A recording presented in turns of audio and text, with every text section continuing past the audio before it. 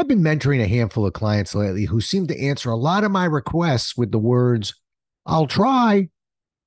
Let's have ourselves a pocket-sized pep talk because that hasn't been working well for them. And it doesn't work so well for me either.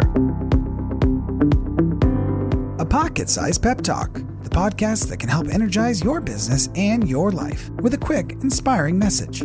Now, here's your host, Rob Jolles.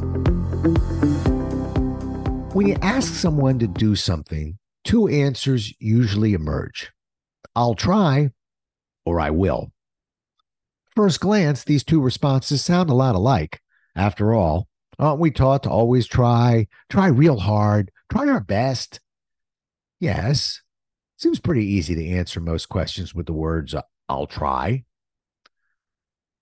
These questions that are asked of ourselves don't just come from others either. Often they come from us. I know I should work harder or finish that document or make that phone call or change that approach to doing things. And then comes our old friend, I'll try.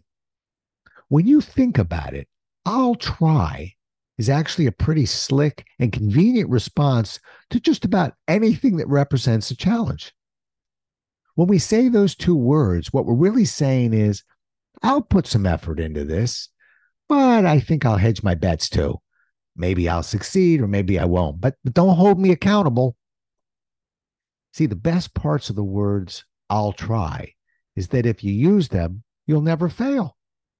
If you succeed in whatever you're trying to do, good for you. If you're unsuccessful, it's no big deal. At least you tried. In fact, I'll try is almost like your own personal get out of jail free card.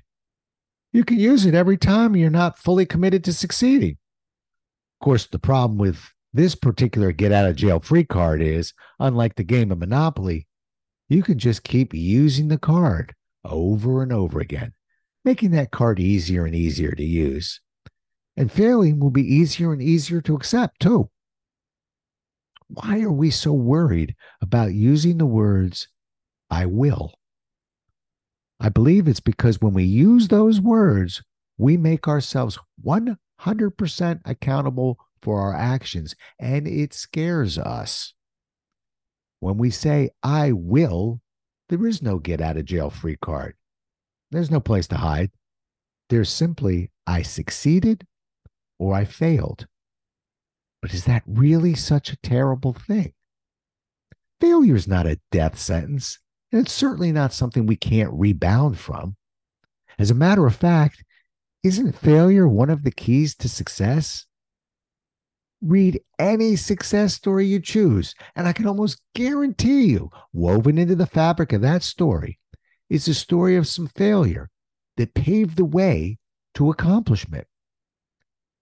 In the end, the words I'll try are almost the right words.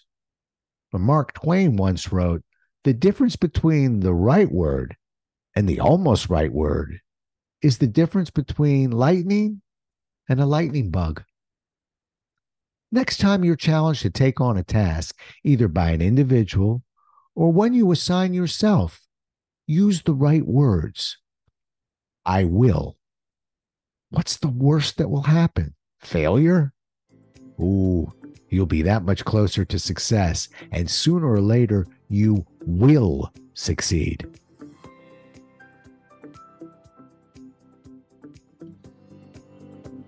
Thanks so much for listening. If you enjoyed today's show, please rate and recommend it on iTunes, Outcast, or wherever you get your podcasts.